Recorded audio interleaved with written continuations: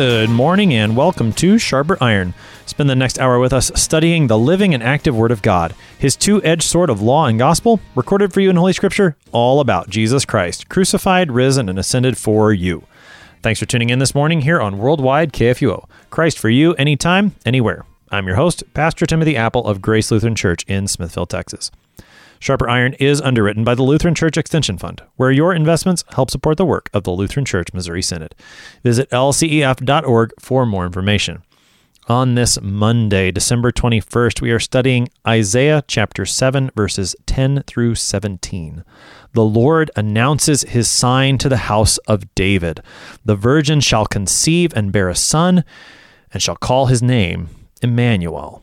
To help us sharpen our faith in Christ as we study God's Word today, we have with us regular guest, Pastor Stephen Preuss. Pastor Preuss serves at Trinity Lutheran Church in Vinton, Iowa. Pastor Preuss, welcome back to Sharper Iron. Thanks. Good to be with you. Pastor Preuss, we're in Isaiah 7 today, which is the appointed Old Testament text for one of the 3-year series in Advent 4. It's also the appointed Old Testament text for Christmas Eve. And so we're kind of getting to a culmination here on this series, Advent with the Prophets. Now we're going to be doing Christmas with the Prophets. I think much of what we will hear today is familiar, particularly concerning the Emmanuel promise. But as we jump into Isaiah yet again on this series, help us with a little bit of context. Where are we landing in the book of Isaiah? What do we know about his ministry? Anything that's going to help us as we start talking about Isaiah 7 today? Sure. So first, just Isaiah in general, he, according to the very beginning of his book, he has a prophecy that was a vision concerning Judah in particular and Jerusalem. And he was one who saw these visions during the reigns of Uzziah, Jotham, Ahaz, and Hezekiah. And so we're going to consider time during Ahaz. And Isaiah, just in general, is he's going to preach a lot of gospel, actually, but it's going to come off as a bad thing for a lot of those in Judah because they end up rejecting the gospel that he proclaims. He also proclaims a lot of judgment, too, because of their rejection. And so you'll hear both of those. It's very much a law and gospel prophecy. And so, yeah, the context right now that we're going to get into is going to require a little bit of background on King Ahaz. So I don't know if you want me to go into that right now or if you want to talk a little bit more about Isaiah. Let's go into the background on King Ahaz. So we're going to read, I think, a little bit more than verses 10 through 17 here because there's the stuff that comes before it, verses 1 through 9 of this text, do give some background, but bring us up to speed that gets us up to the beginning of Isaiah chapter 7. What do we know about King Ahaz from elsewhere in the scriptures that will help us with what we're going to deal with in Isaiah today? Sure, yeah, because it's really not very clear without some context here. So we're going to begin, and we're going to hear about how the Lord, through the prophet Isaiah, is speaking with King Ahaz. And King Ahaz, as was said before, he was king in Judah. He came right after Jotham. In fact, they actually ruled for a little while together. There was a co-regency. But near the end of Jotham's reign, the two northern kings, Rezin of Syria and Pekah of Israel or Ephraim, they began this campaign against Judah. And it continued into Ahaz's reign.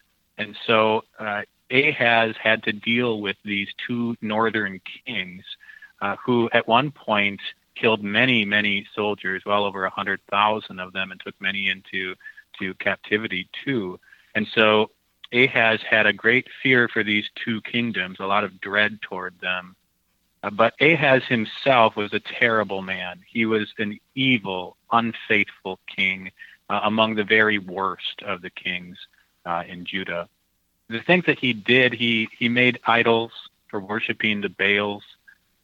He sacrificed and burned incense, we hear in 2 Chronicles 28, under every spreading tree. He offered his son as a sacrifice, in the ways that the heathen nations would do it. He replicated an altar that he saw in Damascus, and he erected that in the temple. And then he later closed the temple and set up altars, as we hear in 2 Chronicles 28 again, at every street corner in Jerusalem. So in short, he was among the worst and the most godless of Judah's kings. Godless in the sense that he didn't believe in the Lord, but he certainly had all these false gods that he went toward. So these two kings of the northern kingdoms were terrifying Ahaz, and so his solution was not to go to the Lord, but to send messengers to the king of Assyria, Tiglath-Pileser, for help, even giving silver and gold from the temple, treasures from the palace to convince him to come to the aid of Judah. But we hear then here at the beginning of Isaiah 7 that the Lord sends Isaiah, his prophet, to Ahaz to speak for him, to tell Ahaz not to be afraid of these two northern kings, Rezin and Pekah, because they're going to be two smoldering stubs of firewood, as we're going to hear. And so he also, I don't know if we want to stop there and read those first nine verses. Yeah. So let's read. This is the first part of Isaiah 7, verses 1 through 9, which again brings us to where we are. Ahaz is concerned about the threat of these two kings to the north. His solution is going to be, let's try a stronger king, Assyria, and now the Lord's going to speak to him. That's the context. So Isaiah 7, verses 1 through 9.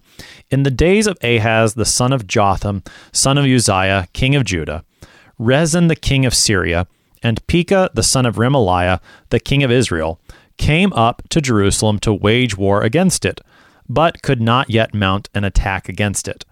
When the house of David was told, Syria is in league with Ephraim, the heart of Ahaz and the heart of his people shook as the trees of the forest shake before the wind.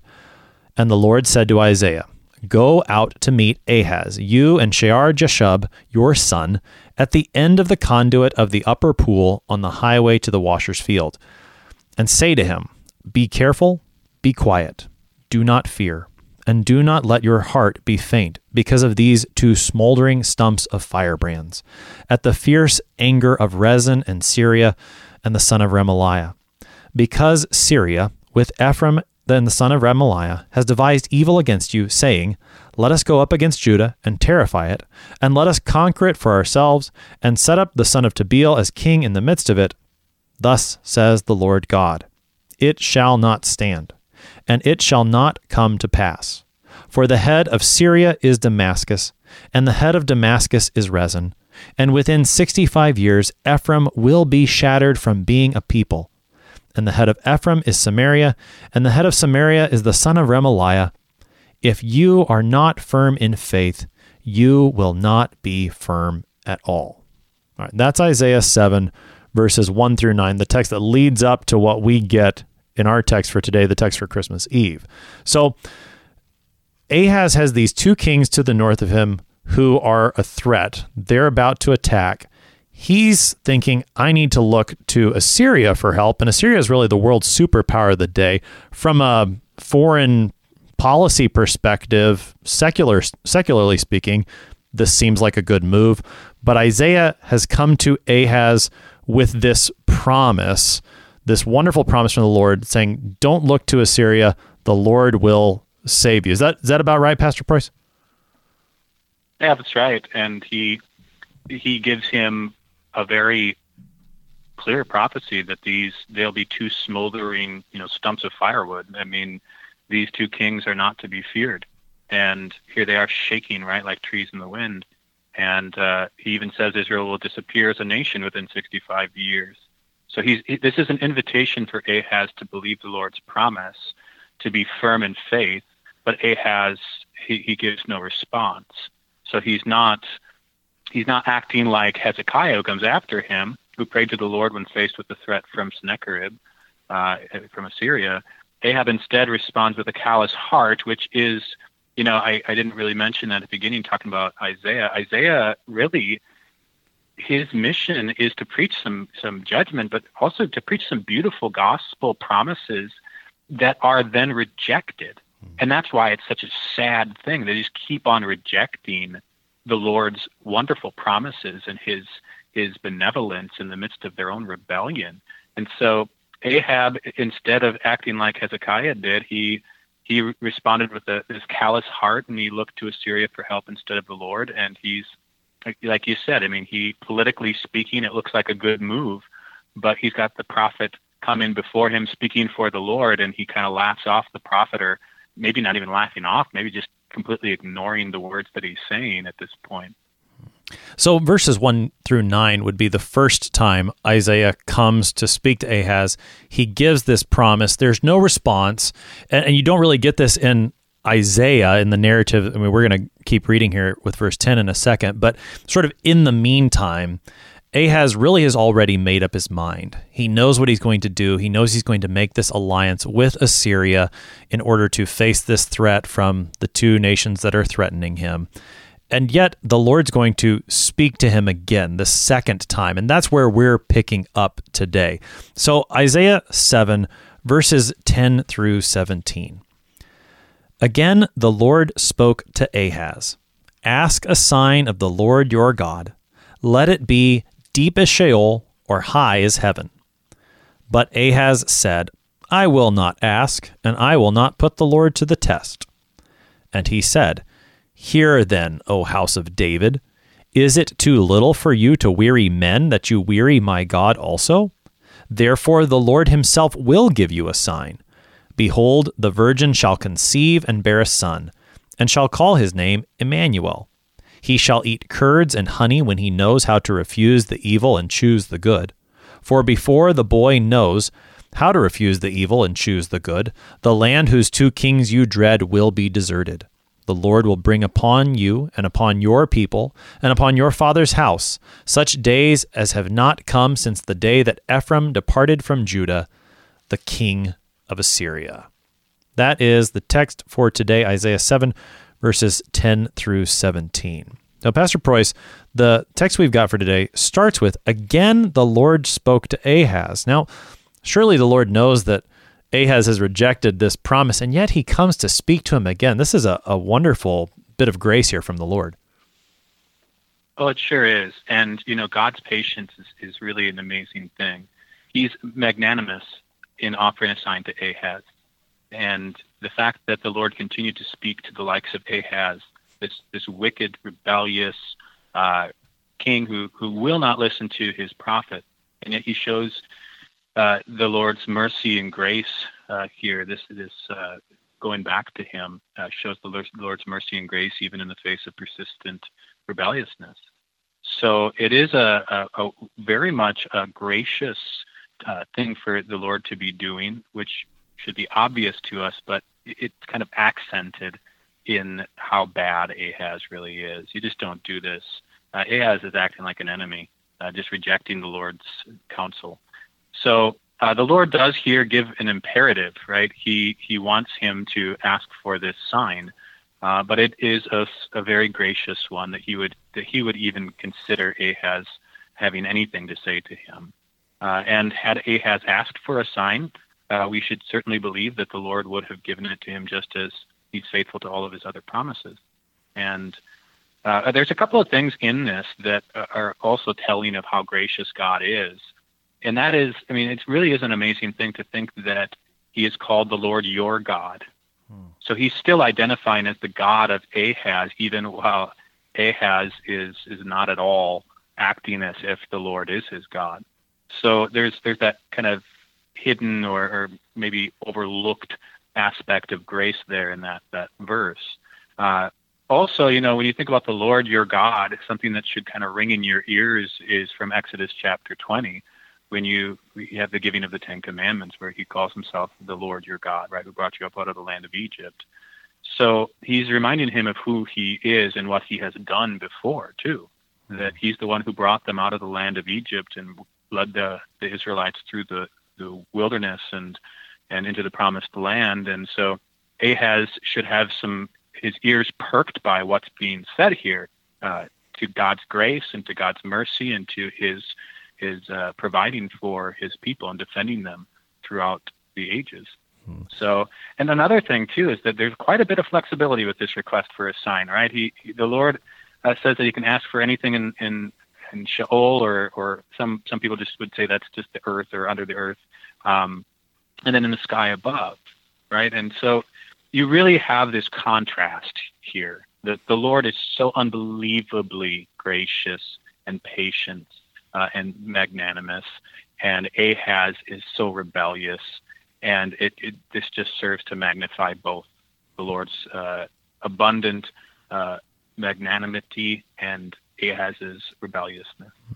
Pointing out the use of the terms "the Lord your God" really is a fantastic thing. The ESV note mentions there that the Hebrew for "you" in verse 11, your God, that's actually singular there. So it is the Lord Ahaz's God, which is just that's a fantastic promise.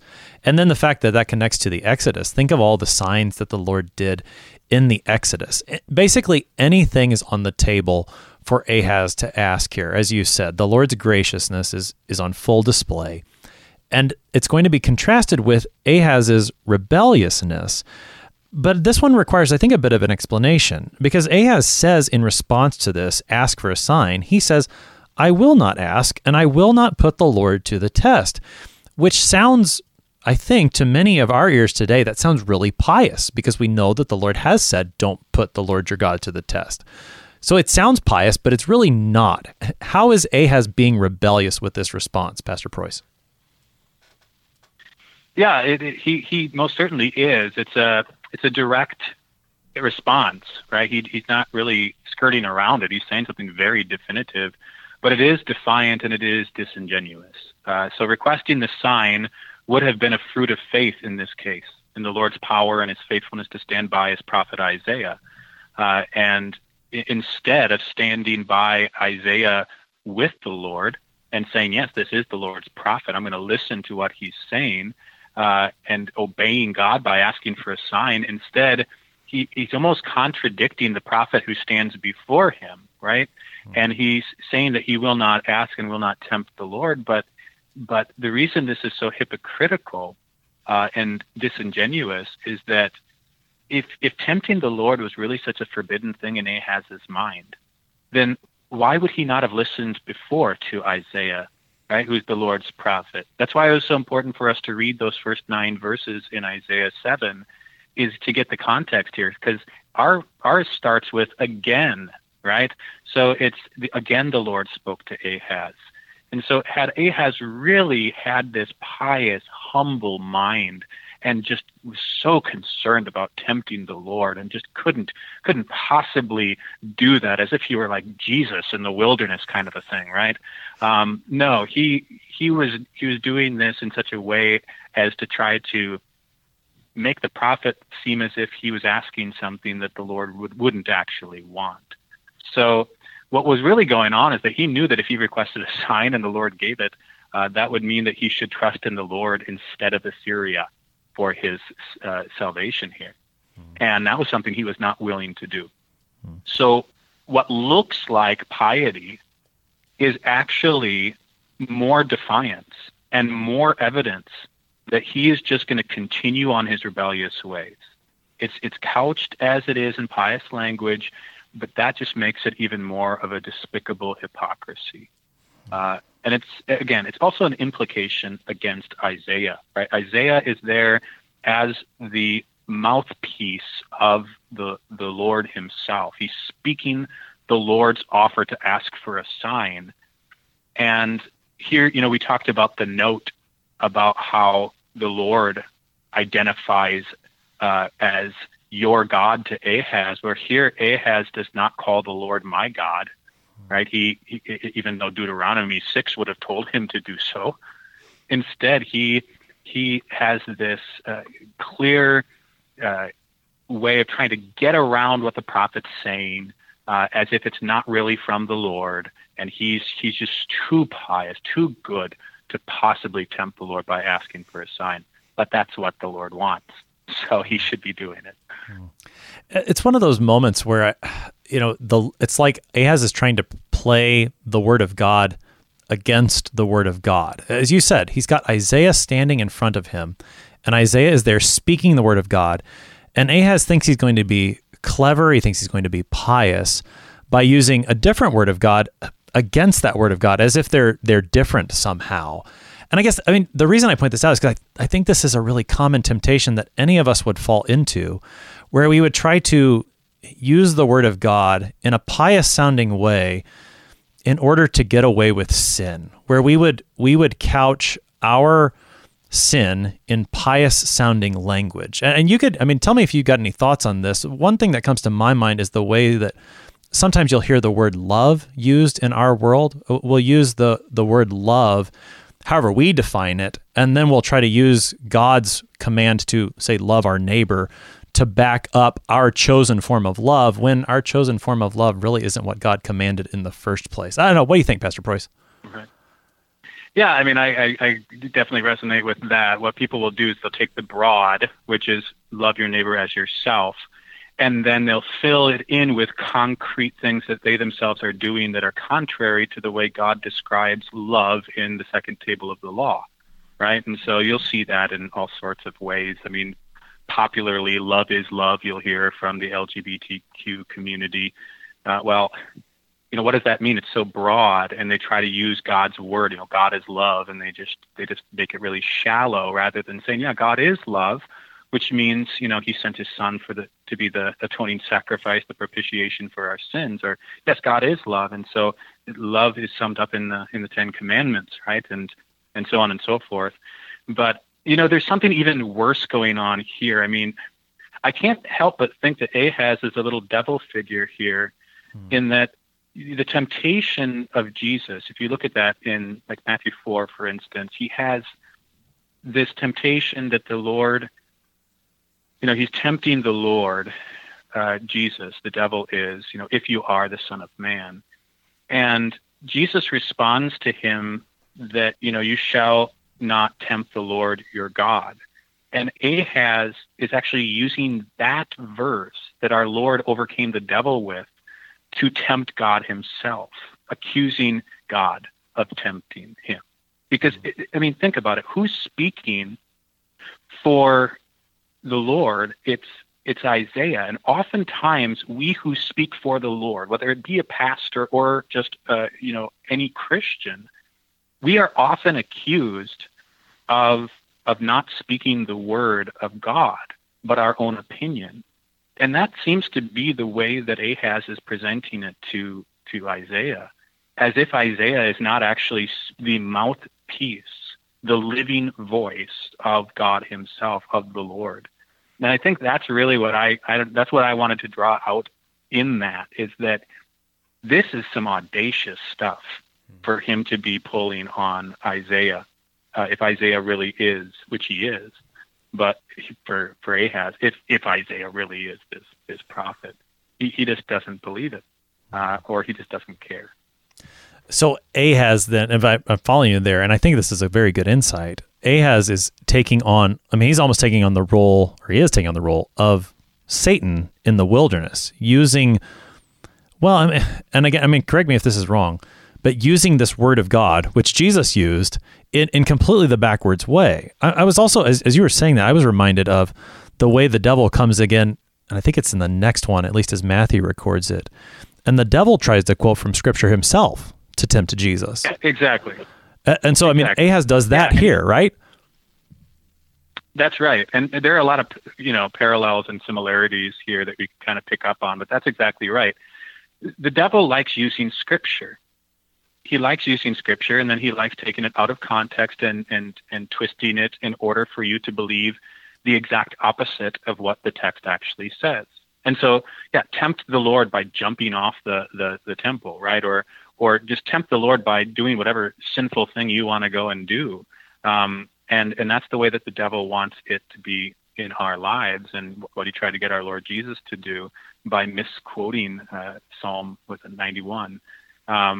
And so he's got a very similar thing going on here. He's twisting Scripture, and you bring that out, with love. I think that that's just the way it is. Very few of us are going to be convinced by somebody calling us and saying, "Hey, do you want to go practice witchcraft in the woods with me and get a cauldron and put some rabbit's feet in it and whatever?" That's not the way that the devil gets us who actually believe that God's word is important. And so too, people who know that you believe God's word is important and that you should listen to it, they'll try to use God's word against you. Doesn't God's word say this? I mean, just listen to any atheist debate and they'll try to quote some portion of scripture at you and say, well, your God is worthless because he promises this, or he says, you can't have shellfish and all these other things. They're always doing that. And so it's a good thing for us to bring out. People don't just go after you in these obvious ways. They'll use scripture and twist it and turn it in order to make themselves sound either pious or to excuse their own sinful behavior, which is exactly both of which are what Ahaz is doing here. Yeah, and so it's no wonder then that Ahaz earns the rebuke that he receives here in Isaiah chapter 7, because he's functioning as this mouthpiece for the devil, bringing this he is doing the testing of God. And we're going to pick up that response that Ahaz gets on the other side of the break. You're listening to Sharper Iron here on KFUO. We'll be right back. Please stick around.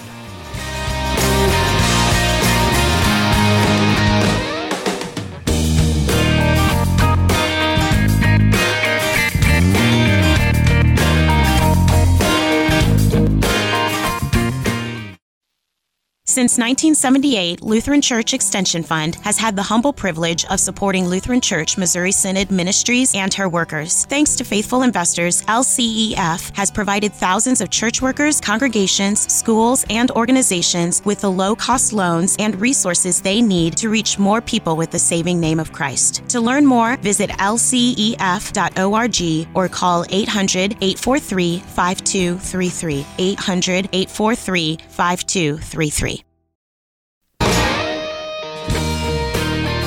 Welcome back to Sharper Iron. It is Monday, December 21st. We're studying Isaiah chapter 7, verses 10 through 17. We've got Pastor Stephen Preuss with us. He serves at Trinity Lutheran Church in Benton, Iowa. Pastor Preuss, prior to the break, we were looking at the Lord's grace in speaking a second time to Ahaz, offering him the opportunity to ask for any sign, continuing to identify as Ahaz as God, but Ahaz has already made up his mind. He has already put the Lord to the test. He begins to speak with words of Satan as he twists the scriptures against what the word of the Lord says through the prophet Isaiah, and so he earns a very stinging rebuke. In verse 13, Isaiah says, "Hear then, O house of David, is it too little for you to weary men, that you weary my God also?" This is the second time Isaiah has come, and now it's like Isaiah's had enough. The Lord has had enough. And oh man, and I'll let you point out everything that's here, but right away with what you've been saying so far, here Isaiah says that you weary my God also. It's not your God anymore, Ahaz. You've forsaken him. Yeah, Ahaz won't say it, but Isaiah will. And it's really quite the rebuke. So he's speaking, to the house of David, and the whole house of David, but especially Ahaz, has tried the patience of my God. So he's proclaiming to Ahaz and all of Judah that he has not only disobeyed the prophet, who's man, but also my God, whom Ahaz will not acknowledge in true faith. So the fact that the Lord has been so patient, right? And the way we count patience is nothing like the way God counts patience. And the Lord toward Ahaz has just see even just the beginning of this text that again he comes to him after all of the things that Ahaz has done, to the point of sacrificing his own son and desecrating the temple and everything else. I mean, it's just an awful thing that he has done. But what Isaiah is bringing out here is he comes out with another offer, and it's treated with this pious hypocrisy. And so finally comes the rebuke. God's patience does finally wear thin, and it's tried to the point of breaking. And here's where it breaks. And he says, okay, fine, Ahaz, if this is the way you're going to be, then this is the way I'm going to receive it. You have rejected not only the prophet, but you have rejected the Lord. And this should be a very strong warning for us that Jesus teaches that he who receives you receives me. He who hears you hears me. And the Lord here is speaking through the mouth of Isaiah.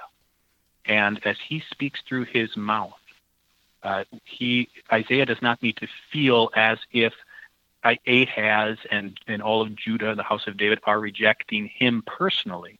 By rejecting the prophet, they are rejecting the Lord himself.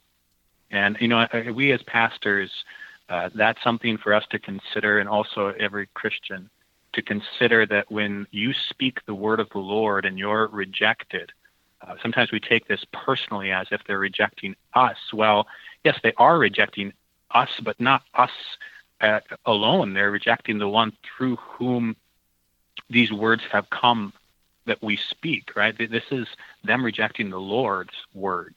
We're just the mouthpiece. We're just the vessel that's carrying it. And so that's what's going on with Ahaz and Isaiah. Yeah, he makes sure he understands, you've gone after my God. You might not believe in him, Ahaz, but I do. And so the Lord then does promise a sign. And we get to verse 14, and this is the verse that we know. It's the verse that shows up in our Christmas programs that our children recite the words, and it shows up around this time. Again, this is the text for Christmas Eve, the sign of Emmanuel. But again, we're trying to put it into this context here in Isaiah 7. So Ahaz says, I don't want a sign. I'm not going to ask, in that pious-sounding unbelief. But the Lord says, I'm going to give you a sign anyways, Isaiah. Take us into this verse, Pastor Preuss. Put it in its context and help us understand it. Yeah, you kind of put it in the context well there. I mean, I'm going to give you a sign anyways. Usually when we hear this Isaiah 7:14, I mean, every one of us has, in one way or another, either memorized this passage or heard it so many times it's incredibly familiar. And so what a context that this is actually spoken against Ahaz. And there's something here about how when the gospel is spoken, there are those who believe it, and it's of great comfort, right? And that's how we know this Bible passage. But to those who reject it, most particularly in this immediate context of Ahaz, this is actually quite the rebuke. And that's the original context in which this verse falls. So let's kind of think about that. He had an opportunity, Ahaz did, but he rejected this opportunity to believe in the Lord and to trust in him through the northern kingdom and Syria actually threatening him and Judah. And so because he's rejected everything that the Lord has offered him at this point, the Lord says, fine, I'm going to give a sign through Isaiah, right, through a vision that Isaiah has, that relates to your rejection and seals your doomed disbelief. And Ahaz's rejection of the Lord goes to the heart, really, of the covenant to his people, that he is the one who will be their deliverer and no one else. Ahaz did not need to fear Syria and Ephraim, that is Israel, because the Lord had promised that this Messiah that Ahaz should have believed in would come through David's line. But Ahaz, again, didn't believe it. He did not believe God would be faithful to his promise. For example, the Lord had promised, you shall not lack a man to sit before me on the throne of Israel, 1 Kings chapter 8. And because Ahaz doesn't believe it, here's the sign. The sign is, first of all, to you. So it's not only for Ahaz, but for the entire nation. It's meant to be a response to Ahaz, but then it extends to being for all the people and ultimately for all people, as we know. And the first thing that he mentioned, or he says, is behold, and that's an important word because that word behold signals an important announcement.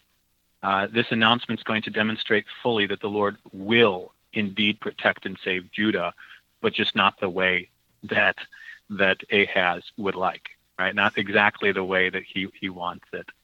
And so he says that a virgin, I think the Hebrew is the virgin, but a virgin seems to make sense here, shall conceive. So he sees this vision of a virgin.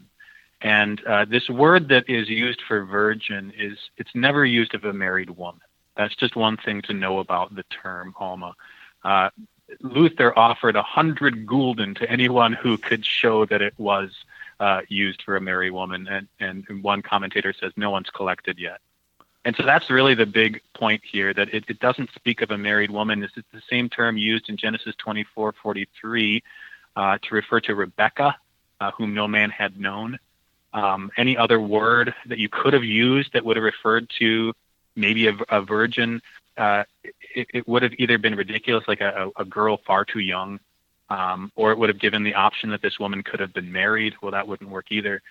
So Isaiah's word is very deliberate. He chooses this lesser chosen word, but it's a perfectly chosen word. Some people will say, well, it could be used of some illegitimate child being born, but what kind of a sign would that be? It wouldn't be an actual sign for any good, and it certainly doesn't fit the rest of the biblical witness. So God is using a good woman for this sign, and so we should see this word meaning a virgin. And so a virgin is going to conceive. My goodness, how is this going to happen? And we know how that happens by the power of the Holy Spirit, because we know who this child is. But going on, it says, we'll bring forth a son. And so the virgin is with child, and he sees that this is going to happen, that there's going to be a birth of a son, which is the sign that Ahaz should not fear the northern kingdoms. He should not be fearing any enemy, because he should be looking at the promise, the covenant, but he has not been looking at it. And so this is going to be the sign. It's going to be the birth of a son from the virgin. And then you have the naming of the child, and she shall call his name Emmanuel. And you notice that the mother gives the name. Usually it's the father, but the mother gives the name here. And Emmanuel, we know that means, according to Matthew 1:23, as we've all learned that too. But Emmanuel simply means God with us. So God is with us, and that's something that Scripture talks about in many places throughout the Old Testament and also in the New Testament. But Psalm 46 is certainly one place where we hear this presented very well in reference to the Lord. The Lord of hosts is with us. But here it's in reference not to the Lord, but the Hebrew word for God, that he is present in the Son. So God is with us in this Son born of the Virgin. And of course we know that this is the prophecy then of Jesus, the Christ, the Son of the Virgin, and the Son of God. And why this is chosen for Advent 4 in the 3-year lectionary and in the historic lectionary, and for Christmas Eve, is chosen for a text as well. Now, this sign would surely confirm that the Messianic line would continue and that Judah would be saved, and so that Ahaz should not be rebellious and unbelieving. And so that's kind of an immediate context of that. But obviously, the reason this text is chosen, the reason we're going through it, is because of this beautiful promise that the Virgin will conceive and bring forth a son and call his name Emmanuel, meaning God with us, and that this refers to the Virgin Mary bringing forth our Lord Jesus, the eternal Son of God. So I really appreciate the way you just broke that down for us, because I think it's very helpful when you're reading here in Isaiah 7. And again, we've been talking all this historical context, what's going on with these two northern kingdoms who want to attack Judah, and how Ahaz has looked to Assyria, and then sort of out of the blue, it seems, now Isaiah is talking about Christmas, and here's the birth of Jesus randomly. And yet, I think you've really laid it out for us very well, that what does the birth of Jesus have to do with all of this? It goes to that matter of where Ahaz's trust should be.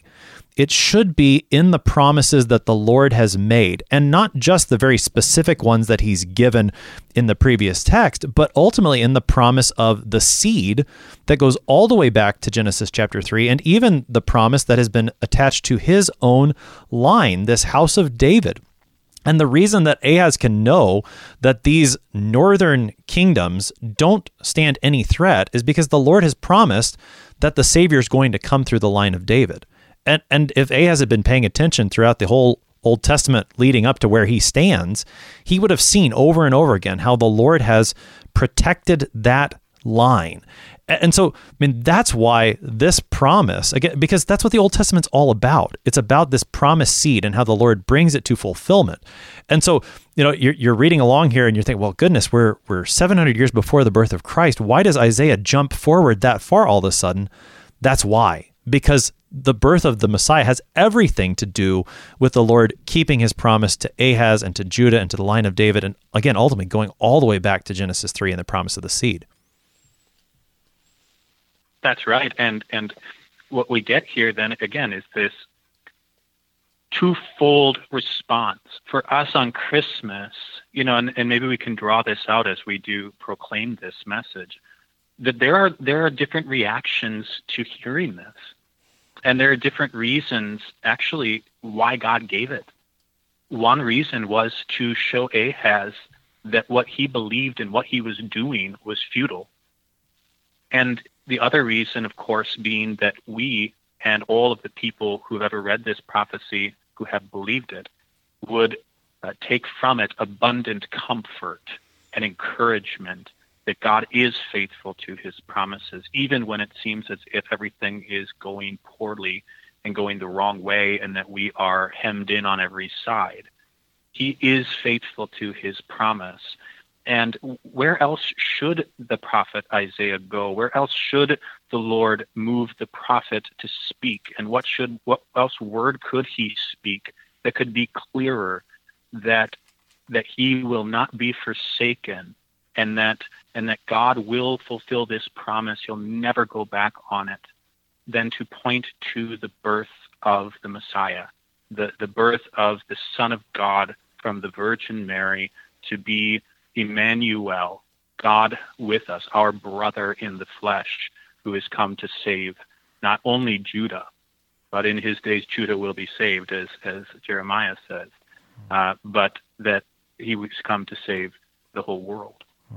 It is amazing to see how throughout the Old Testament you get these glorious promises concerning Christ in times of great unfaithfulness. And of all the examples we've looked at during this series of Advent with the prophets, I think this one stands out among the greatest, because Ahaz is just standing there in complete unbelief as to what the Lord has said, and yet the Lord gives this promise in the midst of that, which, as you said, comforts those who receive it in faith. And surely, even though Ahaz is evil and wicked and unbelieving, there are those in Judah, like Isaiah, who trust the Lord's word and who receive this promise with the comfort that he intends. And I think, you mentioned Hezekiah earlier. Hezekiah is probably a good example of someone who comes along and listens to a word like this later from Isaiah and believes it, because Hezekiah later in this book will actually stand in the same place that Ahaz stood by the, where did it go? By the upper pool on the highway to the washer's field. Later Hezekiah is going to stand in the same place, as you said, in a very similar situation, and he's actually going to believe. He's going to trust that the Lord's going to keep his promise. And so, like you said, the dual effect here of that promise. For Ahaz, it's going to condemn him and seal him in that unbelief. But for those who believe, it's going to bring great comfort. And as the prophet said up in verse 9, those who are firm in the faith, they will be firm. And that's what happens for Hezekiah later in this very book. No, that's exactly right. And it's just demonstrative of how, again, the Lord's word is treated by different people. And thank God for Hezekiah, who comes along and gives us the other version of how to respond to these promises. Because this sign, it is a sign against Ahaz, but it is a sign for Hezekiah and for all those who do believe. So the Lord, through the prophet Isaiah, speaks to Ahaz what the sign will be, that there is the Messiah who is coming, and he is the promised hope for the people of Judah. That's where Ahaz should have placed his trust. That's where all the people of Judah should be placing their trust at this moment. So Isaiah is looking forward 700 years here, and yet he's going to make use of that promise that will come in 700 years to apply it to Ahaz himself, which is where the text continues in verses 15 and following. This matter of he eating curds and honey and refusing the evil and choosing the good. This is where, I think a lot of times we stop at verse 14. We get verses 15 and following, at least in one of the Advent texts. So help us out. What is Ahaz doing as he continues in verses 15 and following? Yeah, Isaiah is changing he's going back to the present. He wants to talk to Ahaz now about the threat from Syria and Ephraim, or Israel. And what he's saying is it's going to be shorter than the period of Emmanuel's infancy to maturation, right? So he's gonna grow older a little bit, but it's going to be a short period. That's kind of what he's getting at with this whole talk about rejecting evil, choosing good. So, in essence, it's the short-lived threat against Ahaz and Judah is being symbolized by Emmanuel eating curds and honey, and then him rejecting evil and choosing good, which, by the way, is unlike Adam and Eve, right? Who choose evil and reject the good, and that's not how Emmanuel will be. Emmanuel will be the one who looks at the evil and despises it and fears the Lord in that sense and wants to do that which is good. But anyway, the point here is that the short length of time that it takes Emmanuel to reach such maturity, and actually even before this happened, it symbolizes how short a time it will be until the Lord will, through Assyria, destroy Syria and Ephraim. They will be, as the Lord had already said as we started, two smoldering stumps of firebrands. So Isaiah is bringing out this point that it'll be a short-lived period that Syria and Ephraim, although right now it feels to Ahaz like this is just the end of the world as he knows it, it's not. He calls them two smoldering stumps of firebrands, but then he also calls them here the land whose two kings you dread. So he's bringing out how Ahaz is so afraid and so fearing, like those trees shaking in the wind. So Ahaz, in other words, should not be rebellious and unbelieving. He should not fear them because the Lord will deal with them. And they will soon be, as it ends there in verse 16, they will soon be deserted. So what has happened with Ahaz is really quite pathetic, because not only does he lose out on the Lord, but the Lord ends up proving himself true anyway, but not to the eternal benefit of Ahaz himself. So it's yet another way in which Ahaz is shown to be wrong, and a rebuke of what he's done, which kind of leads you into that last verse a little bit. Right. So the Lord is going to keep his promise, the one that he made in those opening verses of the chapter that we read, that the Lord said, within 65 years, they're going to be just these smoldering stumps. That is going to happen in such a short time as compared to the growth of a child. And that was intended to be good news for Ahaz. And had he received it in faith, had he believed what the Lord had spoken, had he asked for the sign that the Lord had commanded him to ask for, Ahaz would have received it all in faith, and it would have come to him as good news.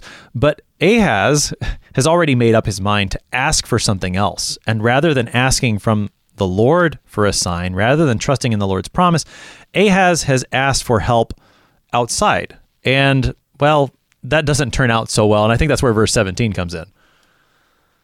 Yeah, it's kind of be careful what you ask for. You might get it. And Ahaz refused to trust in the Lord and ask for a sign. He wanted Assyria to come and help. Well, that's what this verse tells us. Assyria will come. But it will be to bring the worst days for Judah, since the kingdoms Israel is divided into two kingdoms. So it's going to be bad. And the verse ends dramatically. If you look at how it ends, it says, with the king of Assyria. So this pericope teaches us that there are two great men who are coming for greatly different reasons. One is Emmanuel, who's rejected by Ahaz, who will bring salvation and is the Lord himself, God himself, who's promising Ahaz that he will take care of him. And the other one who's coming is the king of Assyria, who is the one that Ahaz actually desires to come, but he's going to bring destruction to Ahaz and to Judah. So Ahaz's rebellion is quite a sad thing, and this is kind of how the text ends here. It is, be careful what you ask for. You really want the Assyrians to come. Well, they're going to come, but according to the way that the Lord's going to use them, not the way that you're going to want them to be used. So the Lord of his own desire destroys the northern kingdoms who are going against Ahaz and Judah, but he then also uses Assyria to take care of Judah as well. And so there's something really bad here to end on if you just ended with that. And so let's remember that while this is all true, the Lord's promised sign remains, and it remains throughout all of what happens to Judah, all the way through, the captivity, and all the way until Jesus actually is born, that son of the Virgin, Emmanuel, God with us. So that sign remains, even though you have such a depressing story with Ahaz, the one who rebels against the Lord to his own harm and the harm of the whole nation. Yeah, I mean, Ahaz certainly stands as a warning to all who would hear the promises of the Lord and to reject them in unbelief and to ask for something else, because when they get what they ask for, it doesn't turn out the way that they think it would. And yet, as you said, the sign remains. And I mean, I keep going back to Hezekiah with that, because as you said, Assyria comes and does what Ahaz wanted, yes, but then that destruction turns on Ahaz and Judah as well. And Assyria is the threat that Hezekiah faces, but he faces it with faith in the Lord's promise of Emmanuel.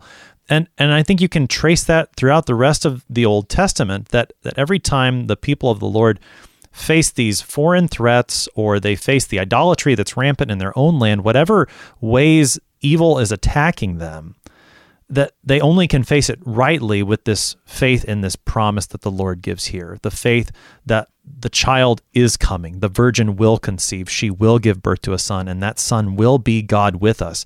And because of that promise, they know they have hope in the face of all of these threats, whatever else they may be. If they place their trust anywhere else, they're going to get what they ask for, and it's going to be bad.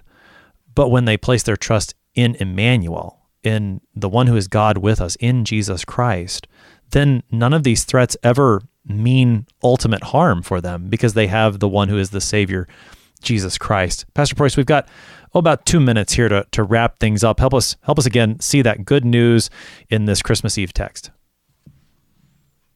Sure. The good news in this Christmas Eve text is to look away from this King Ahaz and how this word was spoken against him, and to see that it was spoken for us. The reason that Ahaz rejected it is because Ahaz was evil and he didn't want it, but the Lord does want this sign to stand, and he wants it to stand for you. He wants you to have a Merry Christmas. He actually wants you to believe that his son is also the Virgin's son, Mary's son, that God himself has joined our human race.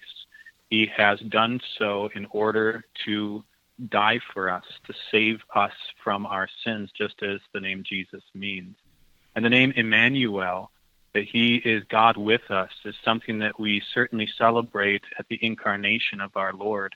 But he remains a man. He not only lived a life on our behalf and died in the flesh, but he rose in the flesh and he ascended in the flesh. And he promised us, when he sent out his disciples, he said, "Go therefore and make disciples of all nations, baptizing them in the name of the Father and of the Son and of the Holy Spirit, and teaching them to observe all things that I have commanded you. And lo, I am with you always, even to the end of the age." And this is the promise of the Lord. He is still Emmanuel, and he is God with us, and he will get us through the difficult times that we're in right now. And this means that we can spurn the lack of faith and the discouragement and the rebelliousness of Ahaz, and we can look instead at the likes of those of like Hezekiah and the many faithful who have come before us, and look at this promise with a renewed sense of hope. This sign is for you, and it is a sign of great joy for you that this child is the son of the Virgin, coming from not Joseph or any other man, but from God the Father, who is showing you in this son of his and this son of Mary his love for you, and sending him to be your Savior. Pastor Stephen Preuss is the pastor at Trinity Lutheran Church in Vinton, Iowa, helping us this morning with Isaiah 7, verses 10 through 17. Pastor Preuss, thanks for being our guest today. Thank you. The Virgin has conceived. She has given birth to Jesus Christ, Emmanuel, God with us, God in our flesh, the sign of God's great love for you and for me, for sinners, for he has died and risen to forgive us and give us eternal life. Trust in him. I'm your host here on Sharper Iron, Pastor Timothy Apple of Grace Lutheran Church in Smithville, Texas. Thanks for spending the morning with us. Talk to you again tomorrow.